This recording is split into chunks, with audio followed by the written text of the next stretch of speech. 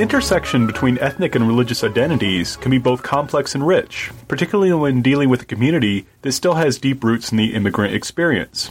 In his book, Memory and Honor, Cultural and Generational Ministry with Korean American Communities, published in 2013 by Liturgical Press, Father Simon Kim explores these issues in the Korean American Catholic community.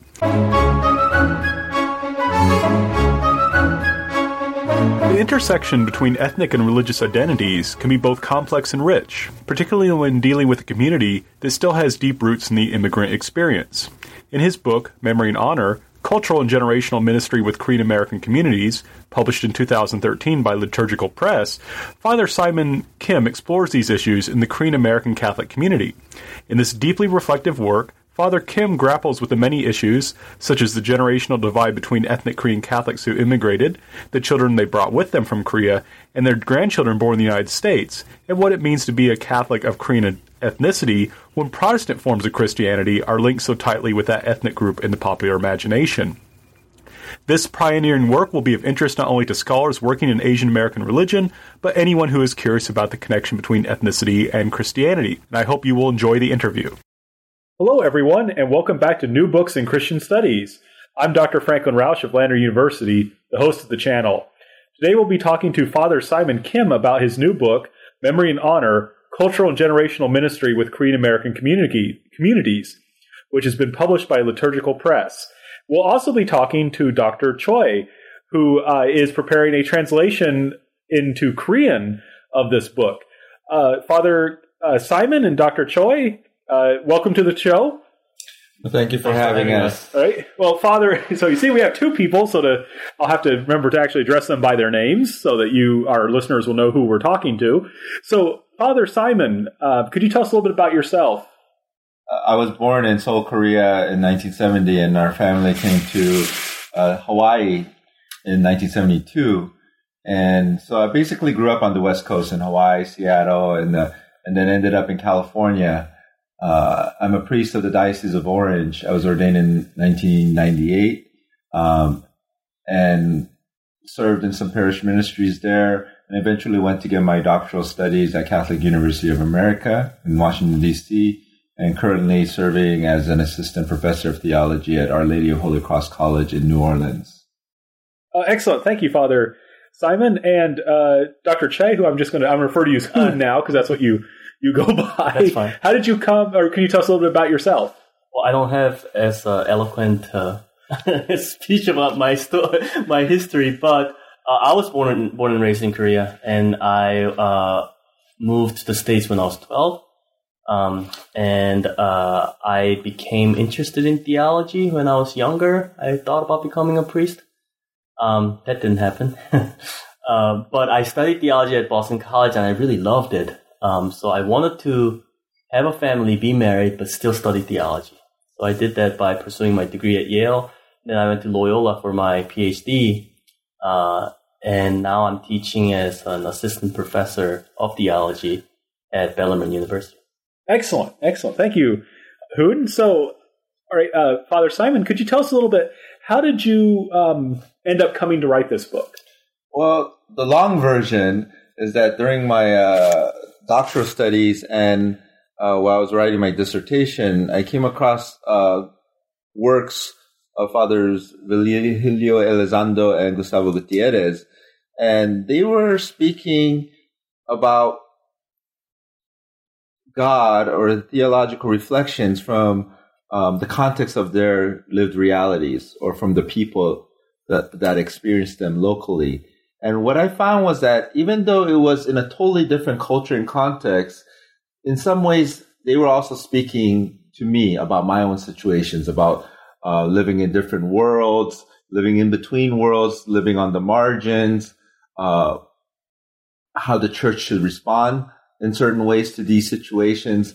And so it drove me to not only study their works more, but also to say, how do I take this methodology, especially after Vatican II, where this all grew out of? How do I take what they've done and then start to apply it to my own situation as a Korean American Catholic, in my own experience of immigration, of resettlement, and also how does this benefit not only the future generations, but other ethnic groups that have come to the United States after the post-1965 Immigration Act.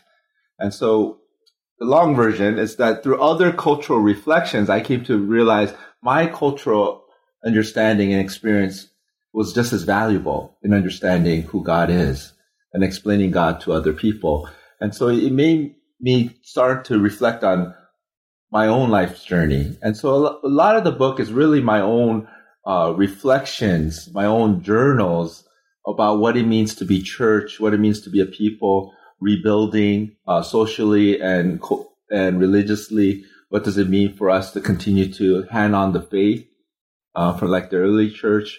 And I just had a great opportunity at the Kushwa Center at Notre Dame after my graduating, and to do a year over there and to just kind of reflect on these themes with my mentors and to come up with this book. Excellent. It is, again, for our audience, it's a wonderful book. It's actually, and I'm told it's sold very well, right? They're selling through the second printing, so I hope our audience will go out and buy it, and so it can go into the third printing. So, Hoon, I wonder, Father Simon has just given us a wonderful explanation of how he came to write this book. How did you come to be someone who's translating it into Korean? That's an interesting question. I actually never intended to study or do any of this as part of my professional career. But it turned out because I'm an ethicist by trade, and I specialize in gender and sexuality, especially masculinities.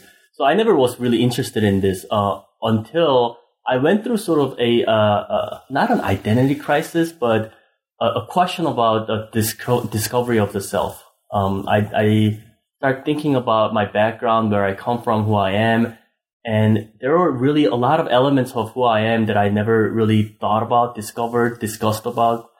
So I started to look into that a little bit. And just during that time, I went to one of these retreats where I ran into this guy who was sort of a keynote speaker at this retreat, and he had some books on either selling or giving away on a desk.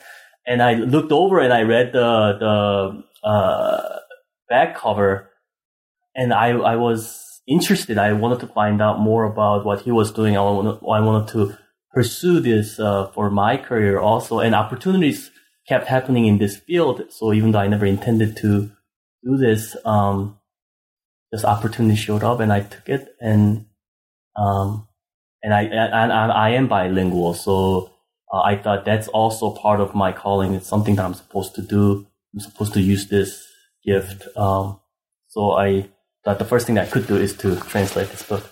I have to admit, too, I asked him because it was my own desire to have this in Korean as well, because although it is a reflection of my experience of growing up as Korean American Catholic, it didn't happen alone. It happened within a communal context, both at church and in the family, in our household. And I have the wonderful opportunity. God has given me this opportunity to share it with many people, not just Korean Americans. But one group that I haven't really been able to share with is the initial immigrant generation, who perhaps do not still speak English or read English, and such as my mom. And so I wanted to be able to present it in a format that they could read it, and for them to understand the legacy, the gift, the impact they left on the next generation. And, we all hear about the stories of the immigrants working long hours, providing opportunities financially and with education for the next generation, but also to see how the things that we have picked up along the way that they may have not noticed have also impacted the way we see the world. And so it's just as a testament to what they've done. I want, to have my mom or older Korean generation be able to read it in Korean and to say, oh, this is what my actions, knowingly or unknowingly, did for the next generation, I think would validate some of their experiences of coming to this country as well. Excellent. Wow. Really interesting story, as we can tell, behind this book. So, I mean, you've kind of already answered the question, but moving on to your book, then the actual physical thing. In the introduction, you talk about, you explain why you're writing this book. You say, why a book on Korean immigrants and Korean Americans? Mm-hmm. So why? Why is this needed? Well, in the introduction, I recall two events that maybe we all share as Korean Americans living in the United States, and those happen to unfortunately be tragic experiences. So it will be the 1992 LA riots over the Rodney King incident that became a Black Korean issue rather than a justice issue about police brutality and so forth. And the other one was the 2007 Virginia Tech shooting of the Korean student killing many of his peers. Those two events came to be remembered, but there were so many other things that we did that were positive, but we failed to remember. Right. And so I felt that part of telling our story was to not only remember those things that were so tragic, but what were some of the successes? What were our milestones and markers that we needed to tell? And maybe we can't pinpoint it exactly, but maybe getting the conversation started would help others then to say this was an important marker. And I think we'll talk about it a little later in the show, but what our project we're working on now is one of those type of markers that we'll move towards. Right. It just as an aside, I thought it was interesting with the Virginia Tech shooting that the Korean Council of Catholic Bishops actually issued an apology to the United States, which, I mean, the shooter was not Catholic. And it was interesting that I don't know if either of you had a reaction to that, or that was something it just occurred to me that I thought was but the other thing that was interesting too was in 92 when the LA riots happened, it's not uncommon for Korea as a country to apologize for Koreans of the descendants of the country to living elsewhere for their actions. And in 92, that sympathy went out and in other parts of the world. But in 2007, when the Virginia Tech shooting happened, not only did the Catholic bishops, but as government agencies also made these gestures, the United States also made the gesture to say we're not making this strictly a racial issue, and this is actually one of our citizens as well. And so we got a stronger distinction between Korean and Korean American, whereas in 92 with the riots, it didn't matter how well you spoke English or Korean, everyone was considered Korean at that time. So those became not only significant moments in American history, but I think markers in our Korean American history as well. Right. Incidentally, just as a curiosity, I became very good friends with a Korean friend of another friend of mine because she was really upset by the Virginia Tech incident, and she wanted to get some kind of like forgiveness from an American. Like, it was really bizarre, and we became really good friends. I shouldn't say bizarre. I mean, I could understand where she was coming from, but it was curious. I never thought I would be, because of course did not lose any loved ones or anything in the Virginia Tech incident. So it's kind of odd that she wanted to express her sadness to me, but I think that goes to perhaps some of the issues we're talking about, this very deep-seated ethnic identity that she kind of assumed I had, as she had it with, and then she thought I perhaps had as well. Hoon, are you finding any difficulty translating these issues into Korean language? I am. I didn't know I was that bad with Korean, and I found out because while in the process of translating this, I've been told by my New Testament Greek professor, translation is an art form; it's not science, right? And so, translating has been challenging, but I'm not just translating. I have to read this when I'm translating, right? So, and I'm actually getting a lot out of this in the process of translating, because my dissertation talks about my Korean experience, but I never thought to equate that or talk about Korean American, myself as a Korean American and what that means. That never occurred to me until I started doing work with Father Simon and the translation work. When especially I wonder, like an incident like the, I guess Koreans call the Saigu is Korean 429, April 29th for the LA riots. Is that something that's difficult to translate? I mean, I'm sure that's something that resonates well with Korean Americans. Does it resonate with Peninsular Koreans? Sure. I mean, if you refer to Saigu, I would imagine a good portion of the population understand it. They would still know. Okay, so there's still that. Yeah. Much. I would probably explain that on a footnote or something. Right. Because that may be a little tricky. Yeah, because I think those are like one of the memories of why in the 90s Korean immigration to the U.S.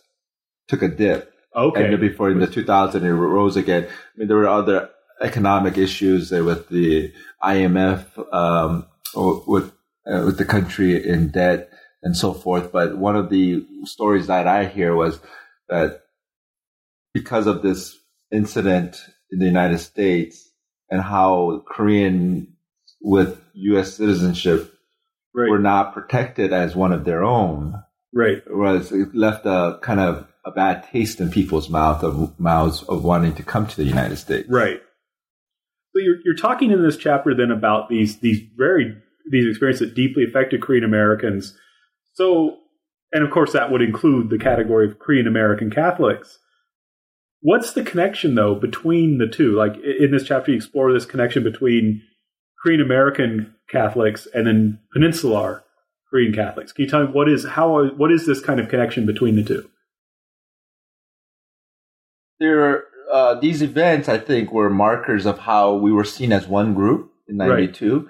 And in 2007, we're starting to see not only ourselves within the community distinguishing ourselves. This was a U.S. event or a Korean event. These are U.S. citizens, not Korean citizens, so forth. But also government agencies or even church kind of distinguishing these are Korean Americans, not Koreans. Right. And so you start to see that a little bit. And I think personally myself too, I started witnessing that more in the years 2000 and onward, that you can start to see a distinguishing of people in the diaspora versus people in the homeland.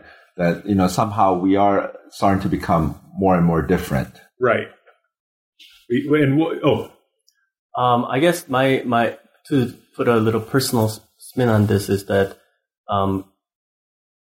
during college, I because I'm in between, the second generation, the first generation of immigrants, that but at the time I associated with the first generations more.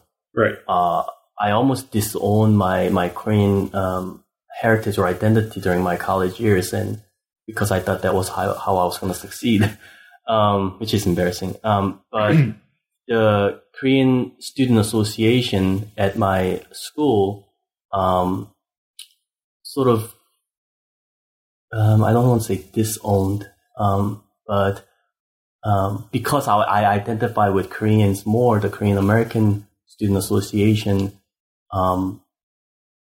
didn't include me in any of their activities, and in fact, there were some rumors about some of them wanting to beat me up. Oh my God! All right, I know Father Simon has already punched him twice during this interview. So. Too bad they can't see, right? Right? Yes. So that was reflecting back on that experience is this kind of realization that there is this distinction, right? And people feel it. It's not just like academic. People actually feel this distinction, right, and divide. And how does this then deal with the Catholic, with Korean American Catholics? Like, how is it? What is the connection between between the Catholic Church in Korea and the Catholic Church and Korean Catholics in the American Church?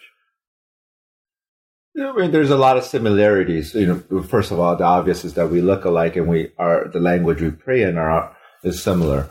However, even though we borrow a lot of things from the homeland and try to adapt it here with the U.S. Church, even the priests coming from Korea to serve in the church for usually 4 years are saying we are culturally developing as a different people. Right. They say we look alike, but you guys are different. Right. Right. And so the distinction that needs to be made is that not to try to keep separating us, but to say then if we are developing in a different way because of our time here in the United States, how is that enriching both our own community and our faith? So how is it affecting both church and society? Right. And as we grow into this unique people. And I think it's not just a religious event, but it's also a social, political event as well, too, as kind of we started it out as. And so the reason I started out with the two moments in Korean American history, there were strong markers of how we were getting distinguished. Right. Now, within the church, too, we are getting distinguished by saying we're using the same language, the same prayers, but our expressions are starting to look different. Right.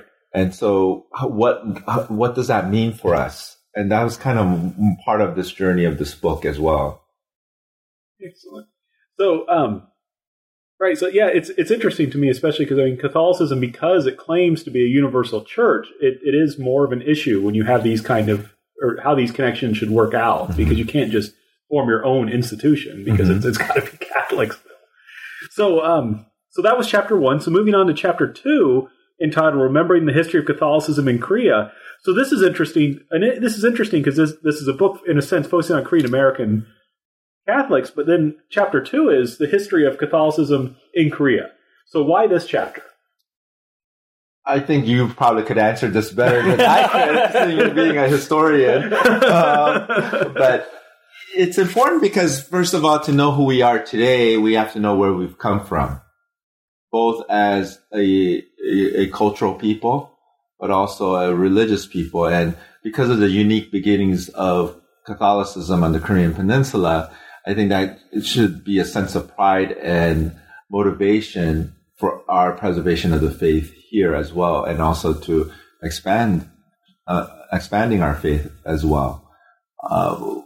Part of being Korean American Catholic, is to understand the Korean martyrs, right? The seeds of our faith.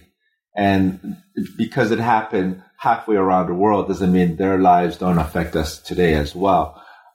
You probably have a stronger example of that in your own life, but in a lot of the reasons why people wanted to build these communities, wanted to come together and pray, are attributed to how the martyrs struggled in the early church to build their communities as well. And could you tell us a little bit? Many of our listeners are familiar with basic kind of Christianity and history like that. But they may not be too familiar with the Korean Catholic martyrs. Can you tell us a little more about them, or what's special about them?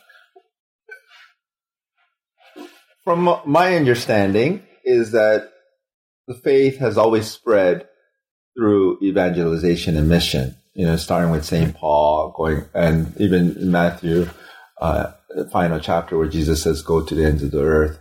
There was always someone who needed to proclaim the gospel, the good news for the people to believe and to allow Christ to be incarnate in their midst. In Korea, it's a unique example because the laity themselves, the people that were living there before they became Catholics, out of curiosity, whether politically or socially or even spiritually, went over to China and encountered this Western learning, Western understanding, and in the process came to encounter the living God.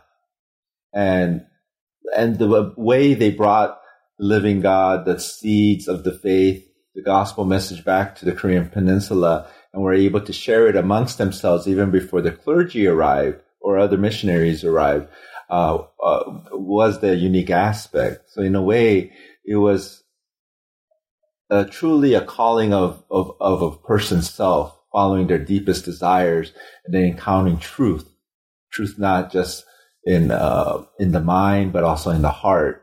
And that really led to the unique beginnings of the Korean faith. Right. Yeah. That is one thing I always find fascinating. Going out and bringing Christianity to you, that doesn't usually happen. Usually, right? You said it's missionaries coming. Of course, what happens to them once they bring it? Everything's all hunky dory, and they live a happy. We would paradise. like to think so, but Jesus makes no claims of that. That right. To follow him would make life rosy and pretty, and that was obviously the case on the Korean Peninsula. That as they got into some cultural and political differences, that people had to decide whether to live as part of the society in the way they knew how, or to truly embrace this new way of living following Christ. And it led to several persecutions, as you know so well. And the way the martyrs offered up their lives, some willingly, some wanting to be martyred because they saw that as a way of not fulfilling only their heavenly duties, but also their earthly duties to their families, and being faithful in so many different ways. It was really a source of inspiration, and it inspired so many others to become Catholic at that time as well. And if I'm not mistaken, so and you can definitely correct me if I'm wrong. You have the authority. That one of the conflicts originally with Catholicism and with the government is that Catholicism seems to talk about this human beings being equal in the eyes of God. Right. And that's not how Confucian system works. Right. And that's seen as sort of threatening to the social order of the Neo-Confucian society at the time. Would you say that's accurate? Yeah, and I mean, they definitely saw Catholicism as a danger to order, and it did strike against Chosun Dynasty Korea doesn't get much more hierarchical of a society than that, and this was a group that was kind of challenging that and questioning that in many ways. So, are you finding that? As you're translating that or working on translating that, do you find you're learning from that, or is this something you're already familiar with? I am learning, and I'm embarrassed in a certain sense because I know so little about it, and actually in the process of translating this, not only am I learning more about my heritage, which is the intention of this book anyway, one of the intentions of this book anyway, which means Father Simon is succeeding somewhat. But also that because of this book, I became more interested, and I started doing some of my own readings outside of this text in Korean to find out more about my heritage. And so some credit to Father Simon and a lot of credit for me for being interested. Yeah. Well, one thing I would like to interject here is that even though I start out with a history of the Korean Catholicism, it's not a strict history, as you can tell, perhaps not the way a historian like yourself would write it. It really is a theological reflection on the history. What is important to remember and pass on? What are the aspects that we need to preserve, which might be a little bit different than what a historian in terms of data and facts would want. So it has some interpretations of what I find valuable in my own faith journey as well. And others may find it valuable, or others, as Hun said, might want to do further reading to gather more data and information to make it more real to them. Right. Yeah, it makes sense. It's very enjoyable to read. I think that is something people will find valuable because there's just not much in English, and this is adding, helping to deal with that. So it was great. And just for our listeners, this is if this is your first time listening to this podcast, my specialty is Korean religious history, and I look at this area a lot. So that's why I'm particularly enjoyed this chapter. And we learn a lot from you too. Actually, we do. Yeah, it's true. So. Moving on then, so in chapter 3, you start talking about what you call an immigrant narrative, and you start off talking about the early history of Korean Americans in the United States, and then you bring it up and then the change that happens in 1965. I wonder if you could recap that a little bit for us. Well, the Korean immigration is usually characterized in 3 waves to the United States. You have the early people who came either as workers or bridesmaids or picture brides, or refugees that came early on in the late 1800s or early 1900s. And then you have another wave of people caught in the war situation. The Korean War? Yes. Okay. And then the third wave, which this book really focuses on, and which we are more familiar with in today's society, is in the post-1965, when the Immigration Act in the United States changed to allow not only Asians, but people from all over the world to come into the United States and be accepted as part of the fabric of the landscape. And so with the 1965 Immigration Hart-Celler Act coming into being, it allowed significant numbers of Koreans to come to the United States to start forming communities where things were getting preserved. So you don't hear a lot of what did the Koreans preserve when they first came to the United States at the turn of the century, because there weren't enough numbers to preserve those cultural or political ideals and we read about it in history books, but we don't have a living legacy of that still to get. So a lot of them would have mostly been concentrated in Hawaii, right? Yes. So that's with the sugarcane workers or the picture brides coming there, and it was closer to Korea, so the political refugees thought they would eventually go back, so they weren't making the U.S. their permanent home.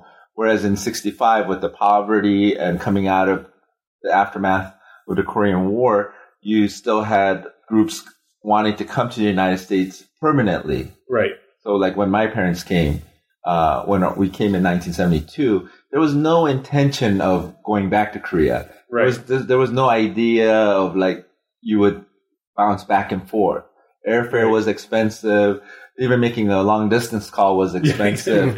And no FaceTime. No FaceTime, definitely then. And so there was this idea of a complete separation.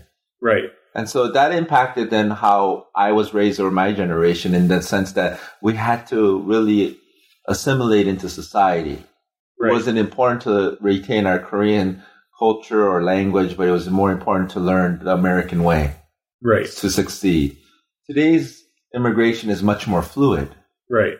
And so, that's moving back and forth.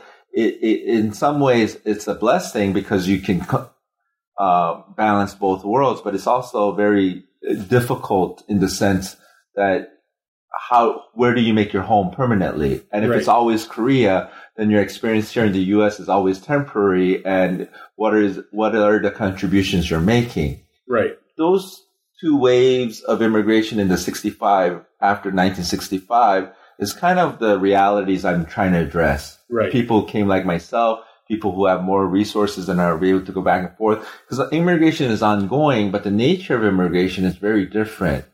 And so the immigrants of the past and today have to be almost seen independently, but at the same time, we're all immigrants. Right. And at the same time, it's all the next generation, but there's so many. And so that's why I try to, my title was very broad, but that was what I was trying to touch on. It's not just a cultural reality, Koreans coming to the United States, but it's also generational reality, because you have generations of immigrants and generations within their offsprings. And that's what makes it challenging, but also exciting as well. Right. Excellent. Who did any of that particularly resonate with you, or do you want to add to that? No, I think I'm good. Are you good? Okay. So you go on this chapter then to talk about, as trying to kind of make sense with this for Korean American Catholics, especially who are part of this third wave, a meta-narrative. So what is your meta-narrative that you're trying to describe? And this meta-narrative between the different waves in the 1965, or the two types of immigration, those who came early on and made a complete separation of going back to Korea, and those who come more recently with the notion that they are able to still go back to Korea.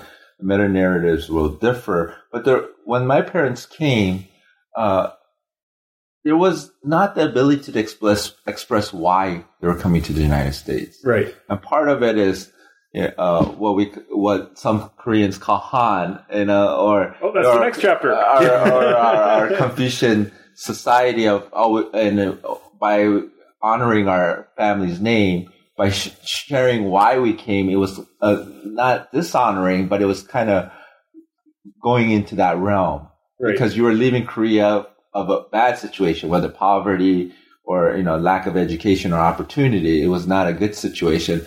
Looking for a better situation. So it had that type of connotation. So the meta-narratives the early immigrants came after 1965 with were either for a better life economically, to provide their children with better educational advantages. And you don't hear these a lot nowadays, but in the past, people used to say because they wanted to live in a bigger country. Korea was so confining. It was so small, and so that it was connected with this land of opportunity. It had broader opportunities. So, was there anything particularly Catholic about that, or is this just something that was generally shared? Or the Catholic narrative was tied to it, but it didn't emerge immediately from there, because the reasons why were not primarily religious. It was for those educational or financial, and so the seeds of the faith came along with the people. But it would take time for that seed to grow, and now trying to make a Korean American Catholic narrative, which has been kind of our project next to do. But the initial narrative was more of a political, social narrative that, in one sense, touched the surface of our reality, but never got deeper into why a certain person left Korea, why a certain person would want to come to the United States, and it made these generic statements, and which for maybe a lack of better word, I used the meta narrative, and which is different than those who have resources to go back home, who have different opportunities because of the global world we live in. Those meta narratives might not resonate with them as well. But in my generation, my parents' generation, that's what we always heard. That's what we believed. And so one of the projects or purpose of the book was to start to say, was a real narrative for us, but there was also a deeper narrative. And I think as we try to find a deeper narrative of why we are here, then I think that we have to answer the question of what is our religious narrative? What makes us Catholic as well? And which then I think is why I mentioned these social and political realities. Right. No, and that leads then perfectly into, because you've set up things very nicely where you're talking about being a Korean American, how Koreans got to America and became Korean Americans, and then how there is among some of them this connection to the history of Catholicism in Korea. And that brings us to this chapter 4, where you're kind of pulling it all together, and it's entitled Generations of Han. And a lot of our listeners are probably, first of all, going to be saying, what is Han? I would invite Hun to, since we just had dinner before this podcast, so we had a lively discussion, and it was good Korean food, by the way. Very good Korean food. And Hun started off us with a conversation of Han at the dinner table, so I would invite you. Well, Han ultimately, I think, is not a translatable word, because the word has history, it has connotations, and it has experience that comes along with that word. But if I had to, because I'm translating, if I had to use English word to describe that, is a kind of a deep-rooted or deep-seated grudge or resentment or frustration that Korean people, because of their experiences, hold. But ultimately, I don't think it does justice to what the word means, or what kind of meaning it has for Korean people. I have other comments about it, but just defining that, I think it's really tied into the historical development of the Korean people on the peninsula, and so you can't separate the historical events with the emotional or cultural identifying aspect of this concept. But I've also heard it translated, correct me if I'm wrong, as sometimes an inferiority complex, just because of the occupation of the Korean Peninsula by other countries. But we use those terms because of a lack of better term. And so it's a much broader understanding of our lives as Koreans. Now, immigrants, when they came to the United States, if they left Korea for a specific purpose that the meta narrative is trying to address, then there would be some elements of Han. Right. Because you're coming for a better opportunity. And one of those is to release this Han, this frustration, or to try to answer a question that you might have in your life, and by coming to new land and seeking different opportunities.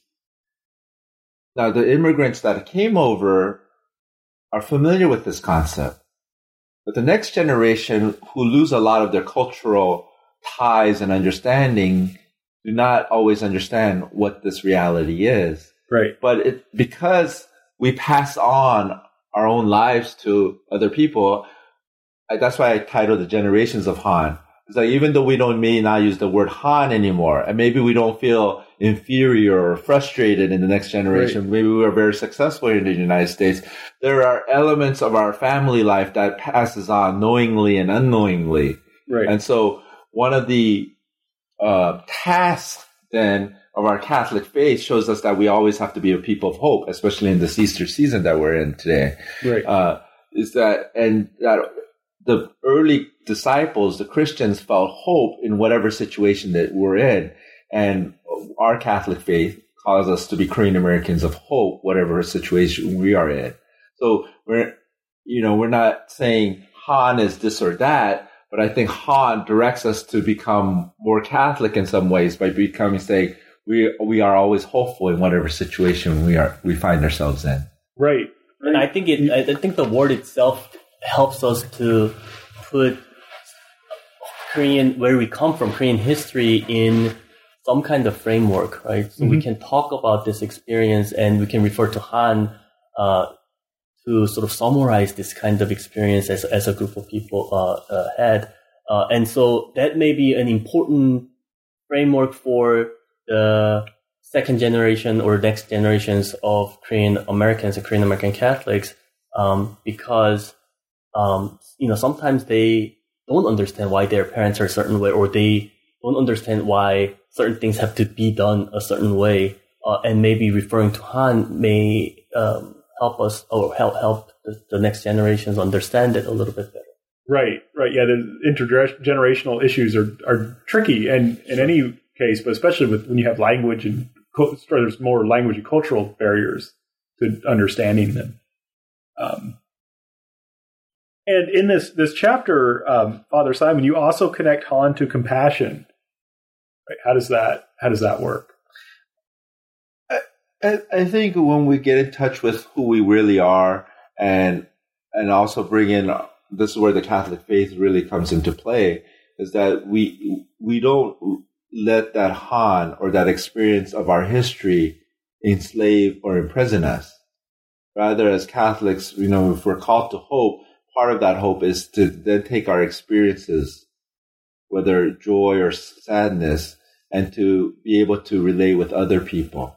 And so one of the experiences of the immigrant generation, one of the experiences of leaving Korea in a certain way, or our families in a certain way, and we see this actually throughout Scripture, of people being called from one place to another, and that in that movement, they encounter God, but they also understand how to live with people of differences around them. And I think that's where the compassion comes out. It comes compassion towards the generationally, and compassion with other people who struggle maybe in similar ways. And is this compassion the same as like agape, or? It could be. Okay. So it could be because it's also a political and social reality. Right. It can emerge regardless of a Christian context. Okay. Right? Because when the early Koreans came to the United States, Koreans were just glad to see other Koreans. Right. And so once you met other Koreans, you formed close-knit bonds, and right. you shared resources. You would help them out. And, Koreans are notoriously known for having this economic system of being able to share to share resources so that they could start small businesses, right. And get a leg up when other people would not lend them money. And those were not religiously based necessarily. And so this compassion aspect can come out like agape, or maybe just because of this isolation and needing companionship, because the economic connections also were a way to foster social well-being as well. Okay. Oh, wow.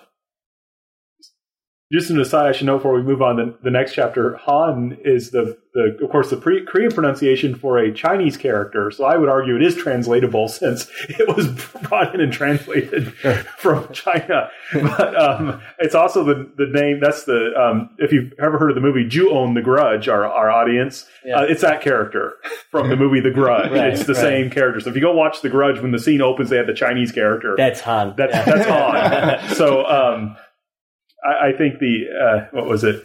The Japanese interpretation is very scary. The Korean interpretation is perhaps more theologically interesting, except for the ghosts.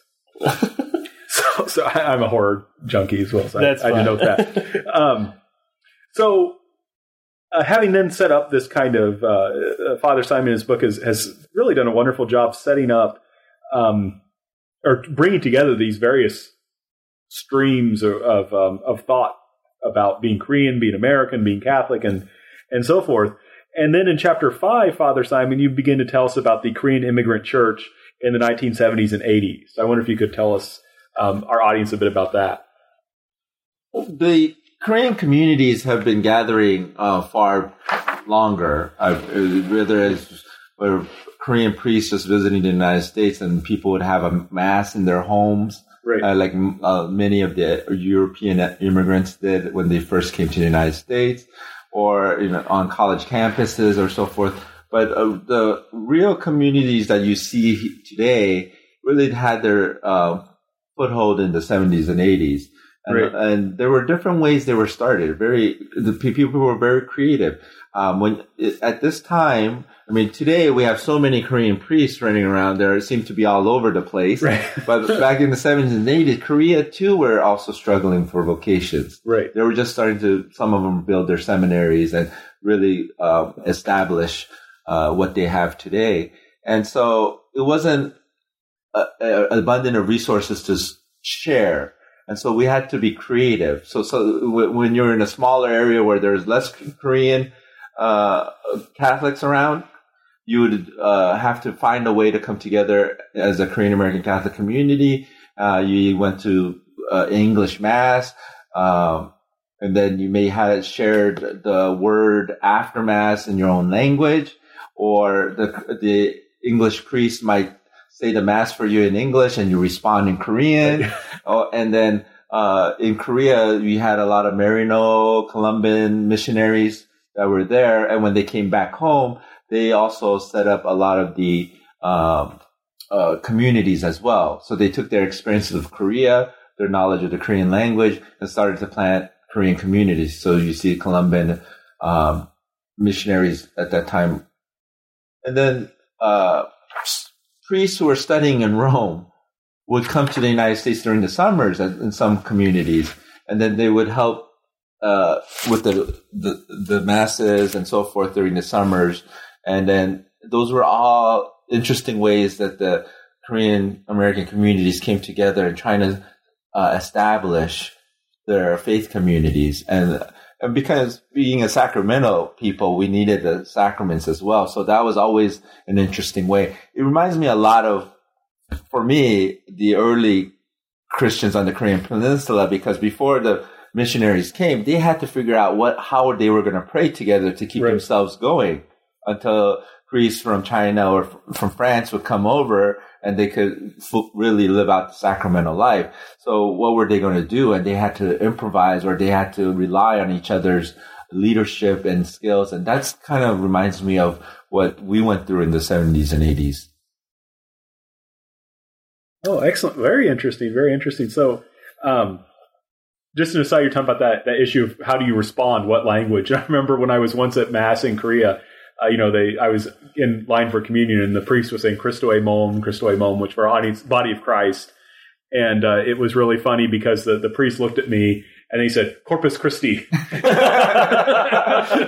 So, when in doubt. Go with the Latin. His Latin was better than his English, I suppose. But yeah, exactly. He didn't know I was French or German, so he said Corpus Christi. And then speaking of priests, you talk about this one priest who was very important in kind of formation of this, Choshin Bunim. So, also AKA Father Richard Parle. Mm-hmm. Is that how you pronounce it? So can you tell us a little bit about Father Richard Parle? He was a Columban. He was from the Nebraska area, and he went to Korea very young, and he was near the DMZ, and he worked many years as a missionary there, setting up many of the not only the sacramental system, but also the ecclesial structures for the church there. When he came back to the United States, he was in the Archdiocese of Seattle, and I was living in Seattle at that time. That's why I remember him. My childhood memory of growing up in the Korean American Church was with him as our founding priest. And what was amazing about him was that he has still that missionary zeal that he must have had in Korea. And so he would go up the I-5 corridor. Right. And he would drive and have Mass in Seattle in the morning, then go to Tacoma a few hours away and have Mass in the afternoon, and then would drive another 3 hours to Portland and have Mass down there for the Korean community. And he would do this on Sundays so that the communities could be fed sacramentally. And I mention him in the book because he was the model that I grew up with. But there were many men like him that planted these faith communities wherever they went. But so that was just one example of how the community started. So in the Pacific Northwest, basically his labors led to what all the churches there today. And it was really their missionary experience in Korea, and not just in terms of linguistic or cultural knowledge, but that attitude of being missionaries, that when they came back here, when the faith was starting out for Korean Americans, that they continued that missionary zeal. Wow. One of my hopes is that I'm not the author. I don't know why I have hopes, but one of my hopes is that by sharing these kinds of stories, other Korean communities will share similar kind of stories. Right. So the Korean martyrs in Chicago had Columban priests taking care of that community. John Smith, Father Smith is one of Chonshinbunim is one of these characters. Jongokjin, Father Jong from Queens, was another example of someone who ministered in Korea and here and ministered in the United States. Ministered the Korean community in the United States for a very long time. These kind of stories within their communities can be shared and talk about where they come from too, as a result of sharing these specific stories in this book. That's part of my hope. Well, and that was basically my hope too in writing it. It was not just to get my memoirs or my theological reflections out there, but I was hoping that by starting the conversation, it would spark others to reflect back on their own faith journeys and to write about their faith journeys, so that we would remember these moments. And as we remember the martyrs, as we remember any Christians throughout the centuries, that they give us hope to carry on and to continue to persevere in our faith. When you point in your next chapter, you talk about the need to persevere, because there are challenges, there are pastoral challenges that face the Korean American Catholic community. So I wonder if you could, building on these examples you've given of how to overcome challenges, I wonder if you could elucidate the challenges themselves a little bit for us. Well, early in the 70s and 80s, when these faith communities were first forming, challenges were pretty central, and we need to get a priest here. Now, with the abundance of priests from Korea and coming over, and now we have something like 92 Korean American ordained priests. Wow. And so now those sacramental needs are slowly being filled. But there are still other challenges generationally. If most of the priests are coming from Korea to minister to here, they're obviously going to be more comfortable in the Korean language, while the next generation may not always be comfortable in the Korean language. Right. And so the heart of these missionary Korean priests are always there to reach out to the next generation, but they're not always able to. Right. And so there's sometimes a disconnect between that. Another challenge, maybe Hoon, you might talk about, if you live in a large populated area of Korean Americans, it's easy to do programming, ministries, functions like LA or New York, but when you're from Kentucky, Louisville area, it may not be. Maybe you can talk about some of the challenges there. Sure. I've lived in the States long enough, and I've lived in various different kinds of states, metropolitan cities and smaller communities. And now I live in Louisville. Louisville. Louisville. That's like, I'm from the Midwest, so it's Louisville. Koreans call it Louisville. Our community, our Sunday Mass, Korean American Catholic community at Louisville, our Sunday Mass will fluctuate a little bit, but between 30 and 50 people coming to our Mass. And that's including everybody, little kids, babies, everybody. And because it's a very small community that's trying to survive, we're struggling by having one person do 5 people's job. Right. But tell her what your wife does. She's the organist. She's the organist. She's the leader for the Marian devotional group called Legion of Mary. She's also leading music ministry, and so one person has to do many different things at once in order to survive. But these kind of inspirational stories help us to do. They've done it, and we can do it. Kind of mentality. And if you look at any immigrant group, and part of highlighting Korean American Catholic experience is that saying we're not any different than any other immigrant group in our terms of our needs when we first come to the United States or generationally. So that as we move on, is the questions of how do we become a contribution to the wider church? How do we become more of a mainstay of the wider church? And one thing I always tell people is that just because we're not as big or we don't have as many programming does not make us any less authentic as church. Mm-hmm. The early Christian communities were always church because of their sacramental nature. These faith communities are sacramental in their worship, in their prayer. And so they're always the authentic expressions of church. And so how do we bridge these notions of what an ecclesia community are supposed to be? And so it's this dialogue that's always challenging. I bring this up because I wanted to bring up something else, if I can change the subject just a little bit. Feel free. Part of being able to do this book has led to other projects, and one of my other projects in May, the United States Catholic Conference of Bishops will be coming out with a shorter version of our Korean American Catholic understanding. It's more like a booklet. Okay. And in it goes through some of the themes, not in much detail, but just to give you a brief background of what does Korean Catholicism look like in Korea? What does it look like here as immigrants? But the main reason I wanted to put that out is there are a couple of things that happened. One, the Korean American Priests Association in 2013, in preparation for the 50th anniversary, and I'll talk about that in a little bit, decided that we need to call ourselves Korean American Catholic. And one way is not to just make distinctions that were different than the Korean Catholics halfway around the world, but to say, now, how can we become a contribution? Because if we're always associated with the church in Korea, we always expect in the Korean church over there to make some kind of contribution. But if we it's a way of taking ownership. When we're identifying ourselves of the richness of coming from both heritage, that we're taking the best of the Korean culture and the U.S. culture, the Korean church legacy and the U.S. church legacy, and coming together in our own way of expression.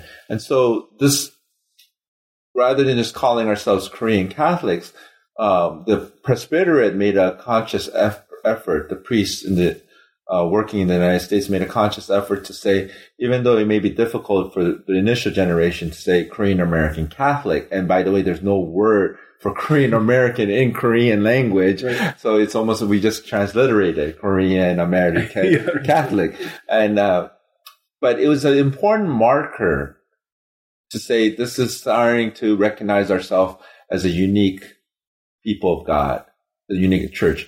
And so that was done in preparation. 2016 will be our 50th anniversary of being officially recognized in the United States. So in 1966, the Archdiocese of San Francisco, the bishop there recognized that we are part of the ecclesial landscape. Right. So that became one of our markers as well. 1966, sure, there were Korean American Catholics before then. There were people celebrating Mass in Korean before that. But 1966 becomes a clear marker of something we can say, we've come this far, we've developed into this people, and now we have something to say and contribute back to not only church, but society as well. So in 2016, we're preparing that celebration. And in preparation for that celebration, it's taking on the tone of deepening what does it mean to be Korean American Catholic. And this is how I met your host, Dr. Franklin Rausch. I encountered his works too, and if you haven't read his works, it's very inspiring. Even though it's as a historian, you write as a historian, but I think you have a lot to do with our faith life as well. And we came together on this project we're still working on, and it's to begin the conversation. Like this book that we're talking about today, is to begin the conversation of what does it mean to be Korean American Catholic, and maybe both of you would like to say a little more about being part of this project. Well, I'm grateful, first of all, that I was able to, because of this project, I was able to think about my own identity. And in that process, I become an instrument for others to, discover their identities too. So the first thing that pops into my head is that I'm grateful, and I hope this will affect a lot of not just our group, but a lot of Korean American Catholics to deepen their understanding about who they are.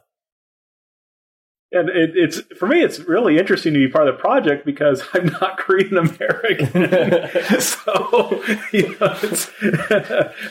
but it's a lot of You're fun half to be of it. At least. But being a Koreanist, it's always it's I can tell there is a lot of Korean in the Korean American. It's not something that just goes away. And also, like I said, I'm just thankful to be relevant. It's not often the historian's going to be relevant. And it's neat to actually have people want to hear what I have to say, which doesn't often happen, or especially to have a wider audience. Because I'm usually people that I'm talking to are other historians, but it's neat to talk to Korean Americans, Catholics, or they're just saying, "Oh, I want to know more about this." I'm like, okay. I'll tell you what I can. So it's really an honor to be entrusted with being a part of this. Well, is there? We have always our traditional new books question, but before I bring that, I just want to ask: do you have anything else you'd like to add, or anything else you'd like to mention about your book that we haven't talked about? I would just encourage people who have similar faith journeys to start reflecting on it in the way we have been doing, especially in this project, because. We often think it's just my story, but it becomes a story of our salvation history. That's how salvation history comes together, is because of our stories of encounter with God and one another. And I think you mentioned earlier at dinner or earlier today when we were talking about everyone has something to say. Right. Yeah. I think we'll have everyone has a story. Everyone's important. And I think we all have something we're saying. And it's getting people to understand that they would have something to share. And it's good to get their voice out there. And I think that's what this book has done for me personally, too, is for others to hear my story, but also to encourage them to then say, I have a story to tell too, and have them start to think in these type of categories as well. Because I'm translating this book, I hope there is a need. Father Simon talked about a kind of a disconnect between the Korean American communities here and the Korean priests who are coming into this community to serve these communities. I think it will help them to read about not only their own history, but the history of Korean American Catholics in the United States, so that before they come, they have some kind of understanding and framework that will help their ministry, which means when I'm done translating, and if this is published, then any priest who's coming to the United States should buy and exactly and read and learn from these stories. Right. We're always good deal. So, well, then I would like to end by asking our traditional New Books Network question. First of all, to Father Simon, what are you working on now? Wow. Actually, there's a couple of things I'm working on, I think. One of my specialty is to do theology within a cultural context, theology and culture. And I like I said in the beginning, I teach in New Orleans, and I actually live in an African American community.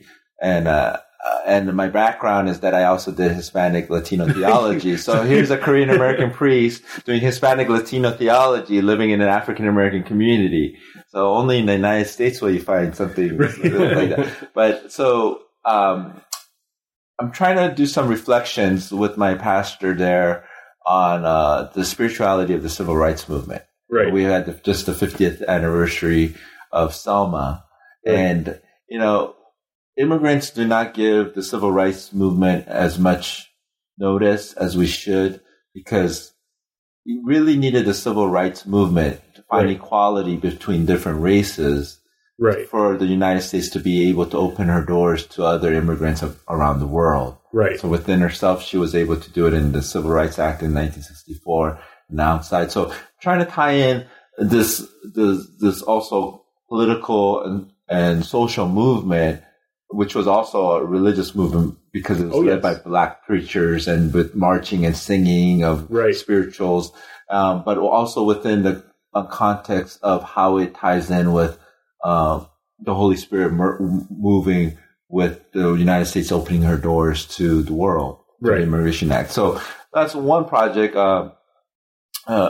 Another project that I've been working on as well as just with Vatican II, and it's the 50th anniversary, and the United States is opening her doors to the world. The church has to open her doors too, and that you can see the Spirit working through the Second Vatican Council as well. And so I've been writing and doing some conferences on Vatican II. So I'm trying to bring those different projects either separately or together as a kind of seeing the movement as that the church. The Holy Spirit works through the church, but obviously the Holy Spirit works through society as well. Right. And so to see that working together, especially in the emergence of the local church in the United States. It's further proof that priests don't sleep. And, well, we know one thing you're working on, Hoon, of course, is the Korean translation. But is there anything else you're working on you'd like to share with us? Well, I have a chapter coming out in a book called Asian American Christian Ethics. And I have a chapter on gender and sexuality. It's going to be out in September through Baylor University. Oh, wow. Yeah, so it's going to be coming out, which is a gathering of Asian American Christian ethicists taking up topics of their expertise and combining them to a sort of a textbook form. We're hoping this is one of a kind. It's never been done before, so we're quite excited about that. I'm also working on a paper for CTSA, Catholic Theological Society of America, and in it, I'm trying to tell my story in Kentucky. I'm trying to talk about the origins of the Korean American Catholic community in Louisville, which has a lot of similarities with the early church, early Korean Catholics, and the early struggles in the United States. So I'm going to try to write something about that. And do you want to talk about our artwork project? And in preparation for the 50th anniversary, we just had a conference in March, a forum where we've been presenting ideas from our different specialties, academic specialties, about how to reflect on the Korean American Catholic experience. And it was very well received. It was the first of its kind for scholars within the Korean American Catholic community to come in together and to have an event like this.